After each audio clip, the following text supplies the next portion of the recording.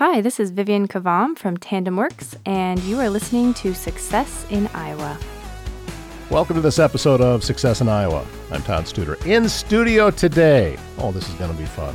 Dan Olsen of Sack of Lions, recording artist, and local Council Bluffs resident. In fact, Dan, you live just down the street from me here. I do. I can see it from my window. That's cool.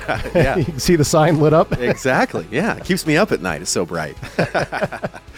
You grew up in the area, correct? Yeah, I grew up about, 20-some miles. I grew up on a farm between Neola and Persia, Iowa. So, right, I went to school at Tri-Center. So, if you know where that school's at, I lived right a quarter mile away, just out in the middle of nowhere. Out in the middle of nowhere. On a farm out there, yeah. It's the best place to grow up ever.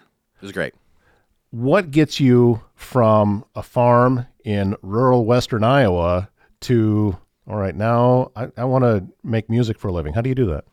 Well, I'll tell you what, I think it all started back when I was a kid. My grandma Lucille, whenever my parents were at work or on vacation, we would stay with my grandparents, and she had this old organ, and she would teach me songs on the organ when I was just a little kid. And I still remember these songs.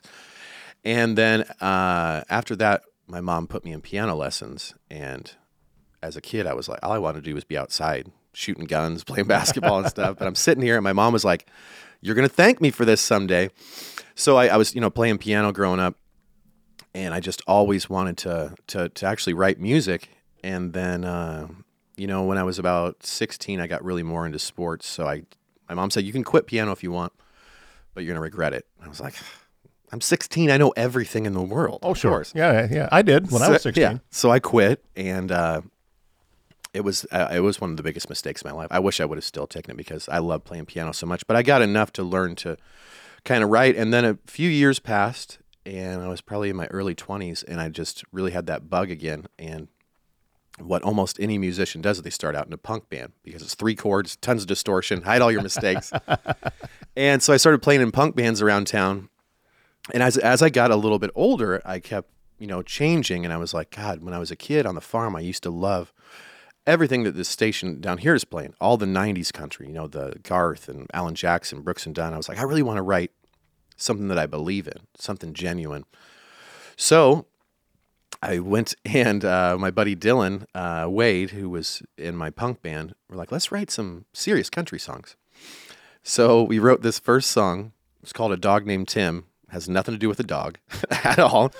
And we entered it in this songwriting contest, and we got chosen to do a songwriting session with Roseanne Cash. Oh, wow. So this is so funny. This is a real short story of how we got the name Sack of Lions. So me and Dylan go to meet Roseanne Cash, and we submitted our song as untitled. We didn't have a name for the band, didn't have a name for anything. So we're walking up to the door, and I was like, Dylan, what do we need to have a name. And he's like, it's either Leather Tuxedo or Sack of Lions. And the door opened, and I'm like, hi, we're Sack of Lions. So what's funny is we're going to call our new album that's coming out this year Leather Tuxedo, so it's a whole full circle thing. But that's cool. Yeah, so it just to a long answer to it. The question is, I've always had music. I mean, my mom was the organist at our church, so I've always, my mom's an incredible musician. She can just read music like a book, which I wish I could do. But I just always had music around me and loved that country music. And once I wrote that first song, I was like, this is what I should be doing. And since then, it's been like the wildest dreams coming true. It's crazy. I've heard from other musicians and also national musicians. I'm flashing back to when I watched the Tom Petty documentary, and he talked about one of the best. Oh yeah, when he talked about how he wrote songs, and also with the Eagles documentary about how Glenn Frey wrote songs and Jackson Browne wrote songs. I'm curious though, how's the process for you when you sit down to write a song? How does it lay out for you? By the way, if anybody, whoever's listening, those are 2 of the best music documentaries I've ever seen, the Tom Petty and the Eagles one. Oh, yeah. I started, the Tom Petty one is called Running Down a Dream, and I started that documentary at 9:30 at night and realized 30 minutes in that, this thing lasts for 4 hours, and I couldn't shut it off. It's one of the best, and so is the Eagles one. If you're looking for a music documentary, those 2 are hands down 2 of the best ever. But so when it comes to like for me writing music, it kind of depends on if I'm writing solo or if I'm doing like a co-write with somebody. For me, I always have these. I have like in my phone. I have just notes and notes and notes of like things that I'll think of. And I'm like, oh, that might be a good lyric, or that might be a good idea. And then I'll sit down and just start playing, and trying to figure out, what sounds good with what. But I always kind of have an intention of where I want it to go, and I want it to be genuine. I want it to be believable. Like every single song that I've ever wrote is something that like I truly, truly believe, and I have no problem singing it for one person or 20,000 people. And I believe every word that I'm singing. It has to be genuine, and that's whenever I'm sitting down and like I'll like write a lyric and I'm like, that's not me. I'm not, I just think that's the best kind of music, is being believable. So when I sit down, I'll maybe have an idea, or sometimes I'll just play and just like freestyle words, and then I'll be like, oh, stop, we got to write that one down. So, but then if I'm doing a co-write, it's usually like we have an idea, we're sitting down. Like one of my favorite songs that I've ever written is with my buddy Jeremy McComb out in Nashville, and he's one of my best friends. I opened a show for him like 12 years ago, and in the green room we're like, hey, we should be friends. It's like, yeah, we should. So I've toured all over the world with him, but we were going down to play the show in Charlotte. He was coming back from San Francisco, and we met in Nashville and got on the bus, and we were heading down to Charlotte, and we were just sitting there, and he had just gotten a private tour of Folsom Prison, which like never happens. But one of his buddies he knew, he was a prison guard for like 18 years, and Jeremy was on tour there. He's like, hey, do you want a private tour? I'm about ready to retire. And he's like, well, yeah. And he tells this story on stage. It's so great that he's like, everybody wants to go to Folsom Prison because, Johnny Cash. And he goes, well, I got news for you. Johnny's not there anymore. It's just a bunch of prisoners.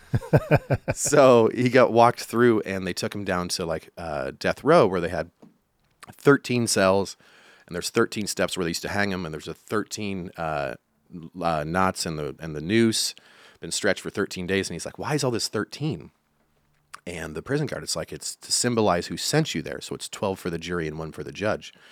And he's like, whoa. So we get on this bus in Nashville. He tells me a story. I was like, I've been waiting to write a murder ballad, so we need to write this. So he met a guy in there that had actually caught his wife cheating with this guy, and he came home and killed both of them.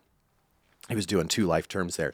So he wrote this song called 13 Steps about the story of this guy. And it's one of my favorite songs I've ever been a part of, but it's like a true story about, a guy killing his wife and his lover. But we put this video out, and immediately got like banned by YouTube and all this stuff. It was too violent or whatever. Well, but yeah, it's a fun song, and like it got us featured in like American Songwriter and all this other stuff. But like that's like one of the examples of like actually writing of a true thing that happened. Because usually it's just about things you maybe have experienced, and like, sometimes it's personal to you, sometimes it's personal for someone else. So it's really all over the map. I just like to be the most genuine I can whenever I write music. Sliding back to getting to walk into a room with Rosanne Cash. Yeah. How surreal was that to happen? Because you kind of went for, okay, we're going to just write a song and we're going to submit it. Now, all of a sudden, all this is happening. Yeah. And you need to try to wrap your head around it's crazy what room you're in. Crazy. And what made it even more crazy is like, this was right around when Walk the Line came out. So like, it was like they had this whole other Johnny Cash explosion again. And it's me and Dylan in this, I think it was at the Kaneko, I believe, or some, like one of the galleries downtown is where we met her at. And there was a few other songwriters there. But it didn't process. I didn't realize that was Johnny Cash's daughter. And we're sitting there, and she's listening to our song, and it was this is the most surreal thing of like, maybe I'm actually onto something, because she said a good like country song is you're traveling somewhere to meet somebody because you love them, like that, the whole, like the journey of it. And the chorus to our song was, I've been driving all night just to make it home to see you. And I was like, Rosanne Cash is talking about our song that we wrote. And it was like, we walked out of there and I was like, did that just happen? Like, we've written one country song and the first person to give us notes on it is Johnny Cash's daughter. Like, it was like me and Dylan were like, maybe we are onto something here. And then ever since then, we just kept writing and then and grinding and like, working really hard. And then finally, like our second show was me opening solo for John Michael Montgomery. Your second show? The second show as a country artist I ever played. Right. And then this is crazy. It's the whole story of my music career is so crazy. My third show was opening for Tracy Lawrence solo, acoustic, by myself. Just you out there. Just me. It was crazy. In front of a Tracy Lawrence crowd. Yeah. And what also happened, the very first one was the John Michael Montgomery. I was like, I hadn't played these. I'd maybe done like an open mic maybe, but he was playing out at the Twisted Tail out in Beebeetown, Iowa. And I'm friends with the family out there that owned it. And Hannah asked me to open the show. And I was like, oh my God, my first country show. I'm like, oh yeah, sure, of course. It's John Michael Montgomery. And then I get out on stage and there's, like 3,000 people there. And it's me, my guitar, and these songs that I just wrote. And I'm like, oh boy. Because in the punk band, you can hide behind the comedy and stuff like that. You don't have to like bare your soul. But these are all heartbreak songs. And I'm like, wow. Oh my God. Well, I got to be up there for 45 minutes no matter what. So you can either make the most of it or you can be scared and hold back. I'm like, just go for it. And it was awesome. So awesome. And then that just kept leading to more opportunities. And then I think like my fifth show was opening for Aaron Tippin out there. I mean, like it's a crazy, crazy how we've just worked really hard to put a good product out that people will believe in us enough to put us on these big stages. I mean, because I've been so lucky that probably 80% of my shows have been opening for national artists, which is insane. It's insane. I mean, bands want to do that once, and that's a lot of our shows because we try to be honest, we try to be believable, and put a product out there that other big agents are comfortable with us opening for their bands. So, yeah, it's been insane.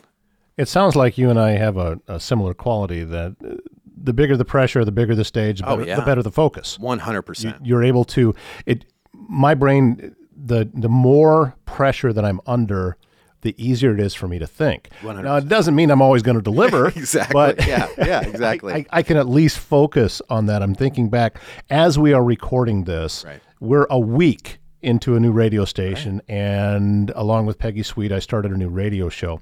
I took video, by the way, of the last few minutes before we just went on the air, and any time that I've opened up a new microphone, I've been nervous. It didn't matter. Sure. It didn't matter where it was at, and I was dealing with it. Yeah, and I'm pretty nervous. And then when I hit that mic, oh, game on. We're here. Exactly. We're doing it. Yeah. We're good. It just I like it. Like there's been stages that we've walked on where we have, probably no business being on, but like you walk out there, it's like you're side stage, you're talking with your boys, fist bumping or chest bump. You're getting, excited, but then you're like, oh my God.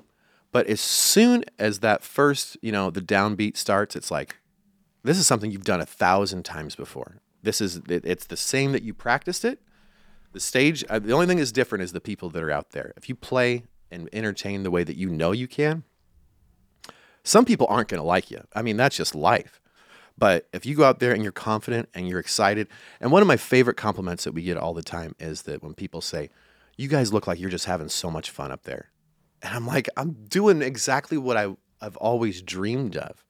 So of course I'm going to have fun. But it's just, once you hear that downbeat, it's like everything goes away. And then you put on that show. I mean, it's sometimes there's, 8,000 people there. And sometimes there's 8 people there, but you're going to put on the same show no matter what. I've thought about this before when I was at a different concert. Saw the Avett Brothers a couple of years ago in outside of Kansas City, and they did a phenomenal job. It was a really, really good show. And I remember thinking, how do you get up every time? Because there's going to be some minor changes from one show to the next, but it's pretty much the same show. So how do you keep your focus, and how do you make sure that you're delivering your best day in or night in and night out when it's something that you are experiencing every day? I think that I think it's the love of what you're doing. Like, there is no other place in the world that I would rather be than on stage singing my own songs to people. So like, I'm sure that you've talked to a ton of people that have done like that have, in this industry, but it's like the whole thing of like touring is just, it's hurry up and wait. You know, you got to get to sound check by 3. Okay. Then you get to your loading, you do your sound check. Then like they'll have catered dinner or whatever. Then you're sitting on your hands until, if you're the opener, till 9 o'clock. So you got to rush to the city, get there, do your sound check. And then then you're just sitting on your hands. And then, I mean, that's not the exciting part. And then, or especially, and if you have to get up early and do radio, so you're partying until 3 or whatever, then you got to be at the station at 6 and go sing a song on your guitar. Right. After, finish your last cigarette, and I'm like, I'm going to go to bed for a little bit, but here's my song this morning. But all that stuff, whenever you get to that point where you're about to walk on stage, it is the most, I don't care if you've had the worst day or if you have a cold. I mean, you get sick all the time. Like, whatever you're going through, it's these people that are, getting babysitters, that are paying for hotels, that are buying the tickets, that are paying for parking, that are all this stuff. I would have zero respect for you if you didn't go out there and love those 45 minutes, hour, 90 minutes, whatever you're playing. It's all about, the people that came to see us. So I'm excited. No matter what, if you're out there on one of those, like we did a tour of all these tin roofs last February, me and Jeremy did. And it's like, you would get up, drive, do a radio thing, do a sound check, play the show, get back in the car. I mean, and one day last year we played Birmingham, Alabama, on a Thursday night. And then we drove from there to Laurel, Mississippi and did this show for this. There's a show on TLC or HGTV called Hometown. It's a big, so we played, their party. So it's just all these hometown people from the TV show. Played that in Laurel, Mississippi, left there, drove to Memphis, did a afternoon set, and then drove from Memphis back to Nashville, and I got my car and then drove to St. Louis. That was all over 48 hours. And like people are like, geez, that is a lot. I'm like, but dude, I'm doing everything that I love. Like all that stuff of, the truck stops and like the late nights, those minutes on stage are worth all of that. I would do it 1,000 times over. So it's just, I mean, if you truly love music and love what you're doing, none of that should matter. I'm flashing back to that Jackson Browne song. When he wrote a song about that very thing, about, you're going home and you're going to bed. We're going to be on the road headed to the next town. Exactly, yeah. And it's going to be day in and day out. And he wrote a song about the roadies. I mean, that was the point to the song. I'm looking at your website, and you played a lot of dates in the UK last fall, looks like in November. Going back? Yeah, we did. It's so crazy that we went over last May and did Buckle and Boots Festival. It's this big country festival right outside Manchester, England. And the shows went great. We did a couple other little shows around there, got to see the country. Unbelievable fans. So just off these couple shows, we got back and I was talking to Jeremy and I'm like, my Sack of Lions Spotify was up 25,000%. And I was like, oh my God. So we went back for 2 weeks and we get an email that says, do you guys want to come back in November and play Country in the Afternoon at Half Moon Putney in London? And we're like, yeah. So we'd been home for maybe a week before we're already booked to go back to the UK. So then we went back in November and I think we did 9 or 10 shows over 11 days. And all these places that we've been before in May, which had done decent on ticket sales, were all sold out. Every show was sold out. And I was like, it was one of those another surreal moments because they're like, okay, and then the third day there, you're gonna play in Liverpool, and I'm like, oh my God, we got to go visit the Cavern Club, and they're like, you're playing the Cavern Club. Oh boy. And I'm like, I'm sorry, what? And then they're like, yeah, we're gonna have you guys are booked to be the opening of the British Country Music Awards, and I was like, hold on a second, are you messing with me or what? So we go there, and it's like we're sitting on stage to play the British CMAs with my best friend, on stage. He's from Idaho, lives in Nashville, and I'm from, small town Iowa. And we're sitting on the stage, and right above us is the set list from the last time Paul McCartney played, exactly where I'm sitting at. And I'm like, this is, it's insane to even think about. Is that a set list that you don't see unless you're on stage? Yeah, no, it's like there's like a little thing coming down from like a not little partition, and they keep the set lists up there and by the lights. And it was 2 pages that I'm reading like through, like Yesterday, Hey Jude, Blackbird, and I'm like, oh my God. And then there's a picture right over here of where he was right there, where I was sitting, and I'm like, it always makes you go back to like appreciate so much of like where you came from and how you got there. Like me and Jeremy always talk about, like when we went 4 years ago, we went and did some festivals in Sweden, and the guy that we were staying with wanted to do the songwriter retreat with Swedish songwriters, and so me and Jeremy get in this little John boat with this guy. His name's Randy. He's a close friend now. And we're going across the Baltic Sea through these shipping lanes in a John boat to get to this little island outside of Stockholm. And we get there, and it's this beautiful little cottage, and I think there's like 4 houses on this little granite island. And Jeremy's looking around, and there's all this Leo Tolstoy stuff. And he's like, are you a big fan of Tolstoy? And he's like, well, I kind of got to be. And we're like, oh, yeah? And he's from Wisconsin. He married this Swedish girl. And he's like, so why do you got to be? He goes, well, he's my grandfather-in-law. His wife was Leo Tolstoy's granddaughter.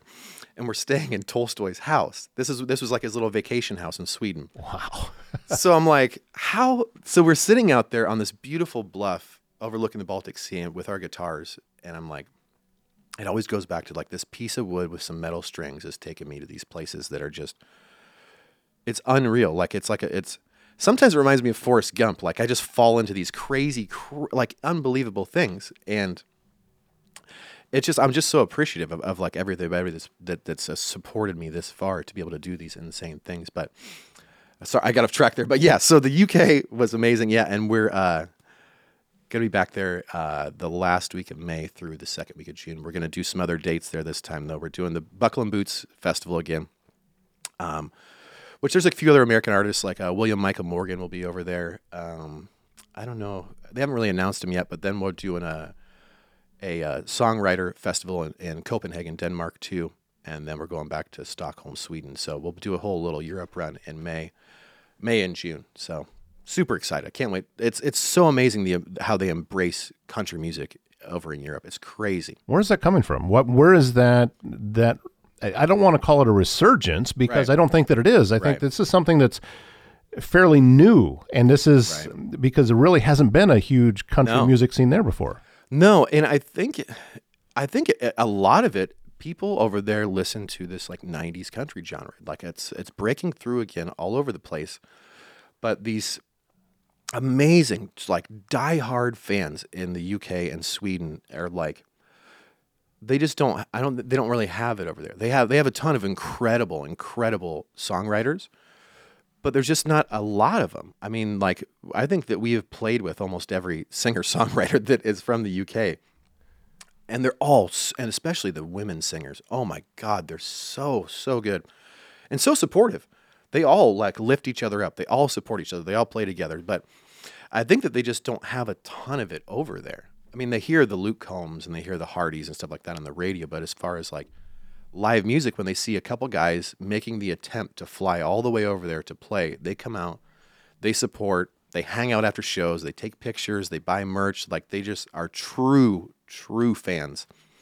I mean, this last time we were over there, the trains went on strike, which of course is great because you get around by trains everywhere over there.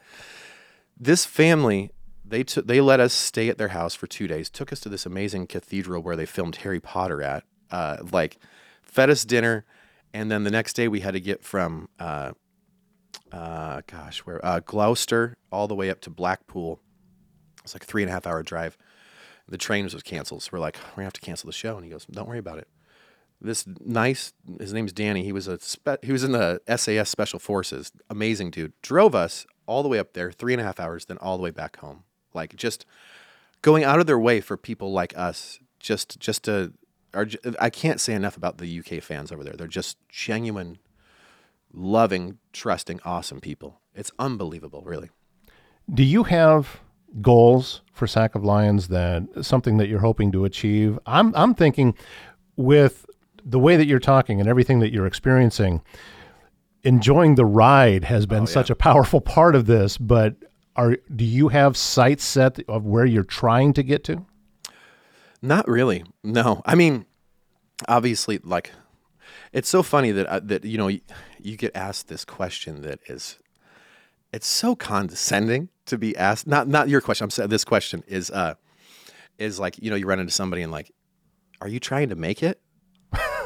Like, it's just like, and I always answer like, I feel like I've already made it. Like, I mean, obviously I'm not rich or anything like that, but I get to play my guitar for a living. I get to travel all over, meet amazing people. Like, I think that is my idea of making it. So like, my only goals for Sack of Lions and any music I write is just to keep putting out stuff that people like and that I truly like, because I want to love it first before I put it out. But I just keep writing, keep playing. I mean, the whole idea of like record deals and all this stuff is like, you don't really need it anymore. You don't need, I mean, if you want to be like a giant star, of course you do. But like, for what I'm doing, I mean, I've never been happier. And like, it's just, it's easy. I mean, it's not easy, but it's like, I can put out whatever music. I could put out a single tomorrow if I wanted to, just, I don't have to like answer to anyone when it comes to music. So I think that the only goal is just to keep making music that people like and that I enjoy and still like have fun with it. But as far as like long-term goals, it's so crazy. I feel so fortunate because I had this bucket list of things I wanted to do. I wanted to put out an album on vinyl, and we did our White Lightning album on white vinyl. I wanted to someday have my name on a Billboard chart, and that White Lightning album debuted #1 on the Heat Seeker chart on Billboard. And I wanted to play shows in Europe, and like that White Lightning album checked all 3 things I ever wanted to do. So I'm like, everything else is gravy now. That's almost too scared to set any other goals because it might just happen. Exactly. That, I mean, it's just, I feel so lucky and so fortunate, and like, I would feel almost bad asking for anything else. Everything's been so good. It's awesome, but. No, I just want to just keep playing music, keep meeting new people, new experiences, seeing new places. Like, that's my only goals, and just be happy, and that's it. How often do you get asked, why didn't you move to Nashville? Because you didn't. You're in Council Bluffs, Iowa. And proudly from Council Bluffs, Iowa. Get it all the time. Like, so, like, why aren't you in Nashville if you want to be a country singer? Like, that's why I don't want to be in Nashville. It's like, I don't know if you know Tyler Childers, incredible artist. And he was like one of the biggest albums a couple years ago. And they asked him, because he's from like the tri-state, Ashland, Kentucky, West Virginia, that Tennessee area. Mm-hmm. And like, why aren't you moving to Nashville? And he's like, Nashville is like one of the fastest growing cities in America. Why would I move to that city to write country songs? I'm like, that's a pretty great answer. But now with technology and stuff, you don't need to be there. Like, I do co-writes over Zoom. You can do co-writes over FaceTime. Like, you don't need to be in that city. I mean, if you're a younger artist, sure, but it's like going to LA to be an actor. I mean, like, there's just, I don't care how good you are, there's someone that's way better than you in that town. I mean, we were talking before we started recording, like, there's guys in Nashville, I could play 12 hours a day the rest of my life and not be a tenth of as good as some of these people that play down there. So like, you're hopping into this. I mean, it's like iron sharpening iron, it makes you better, but there's so much more you can do outside of here. Like, I get to go tour and play other places. Like, those people are stuck in Nashville playing Broadway, 6 hours a day. It's crazy. So I honestly don't think, if you want to be a songwriter, you can do it from anywhere, because with the internet now, you can put it out anytime you want. You can write your own stuff, put it out. You don't need to be in that city. It's a fun city. It's getting a little too populated for me, but I'm still down there probably 4 or 5 times a year to meet Jeremy and but I fly there, get on his bus, and then we're out of town, and that's about it. Maybe go to Silver Sands for some good soul food, and that's about it. What do you think of the local music scene, and more specifically the country music scene that we have in the Council Bluffs or the Omaha area? How big is it? Is it bigger than a lot of people realize? It really is. And I feel thankful that I've had maybe some little tiny part in that is that when we first started doing this, there was maybe a couple country bands around here, and they were great. And then we started playing a lot more and getting more attention. And then, like, I had a friend, Ryan Osbar, who used to play in rock bands together, and he moved back here from Denver and kind of saw what I was doing. And he grew up on a farm, out by Avoca, and he started wanting to write country music too. So, like, and he's in this band Pony Creek, and they're great. And then all of a sudden, you see other bands pop up, but it's a really good scene. I mean, you have Pony Creek, and they're awesome. Daniel C. and the Hometown Heroes, they're from, down in Red Oak area, but they pack shows up here. The Buckaroos, they're from Nebraska. They're really good. Kaylin Sauce, she's a woman singer. I think she's from Omaha, Lincoln, maybe. Finding Dixie, they're from like out back where I'm from. There's a lot of really good country artists around here. It's cool to see it growing. Owen Justice is a newer guy that's coming up, and he's really good. He's got a new album coming out. So, just if you searched out the country scene around here, you'd find a lot of really, really talented artists, which is cool because, there's a lot of markets that don't even care about country music. So, and it's been tough because they don't really get any radio support around here because you're unsigned and stuff like that. But the shows are always great. And, if you see any of those names, or if you happen to stumble across, I guarantee you're going to like the show. So it's cool and it keeps growing. It keeps growing. So that's really cool. Well, and there's even farther down than that. A couple of weeks ago, we had a musician on the Success in Iowa podcast, Brian Lidgett. Oh yeah, absolutely. Yeah. And he plays, a few locations around town and over in Omaha, and his wife is his manager now. Yeah. And he's able to just focus on doing music, and he stays home with their son and all of these different things. And to me, what he is doing is the epitome of what this podcast is about, is success doesn't have to look like, I've got 7 zeros on the bank account, and to him, he is successful right now because he's out doing what he loves to do. He gets to mix in a few of his own songs, and I'm a big fan of the guy. Absolutely. And that's the thing is like him, I respect so much because there's so many people that, not even just music, they have this dream, they have this idea in their mind that, like, God, if I could just do that, how happy I would be. And a lot of people don't take that step. They don't take that leap into what could the possibility be. Right. Years ago, I had a really, really good job, but I was still touring a lot. I had a ton of time off, so I could still go do tours in Europe with Jeremy and tour all over the States. And I was really, really financially secure with that. And then I went down, we did this music video in Nashville, and I came home and I'm like, God, I'm just not happy. The money's awesome, but I'm not happy. And the next day I left that job and left that security. And it's been, I think, 4 years ago now. And taking that leap was terrifying, but it is the best decision I've ever made in my entire life. I have never been happier. And, I'm 42 years old. I mean, like, this is way past than when a person should be writing and touring music, But I left all that behind just to bet on myself and think that, you know what? My dad told me this when I was getting out of high school, and, like, he told me that you can always make more money. No matter what, you can always make more money. But the experiences is what you should. That's the best currency in the world. The best, like, investment in yourself. So I always told myself, like, you know what, I'm gonna play guitar, I'm gonna sing these songs, and if I make it to like 65, I'll go be a greeter at Walmart or something like that, or I'll get a telemarketing job. But, like, I wish more people, and I understand people, have mortgages and all this stuff, and it's tough to make that leap. But God, life is so incredibly short. Like, you don't realize how short life really is until you either lose somebody or people find out that they have, something wrong with them, and they only have a certain amount of time. Like, life is so short that you really just, why not take a leap? You can always make more money. You can always find something else. Like, wouldn't you want to be 80 years old on your deathbed and be like, you know what? I tried. Even there's no failing to it.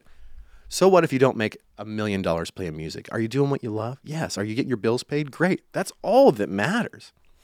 Once you realize that how like tiny time that you're actually alive, that's when you start to live, you know?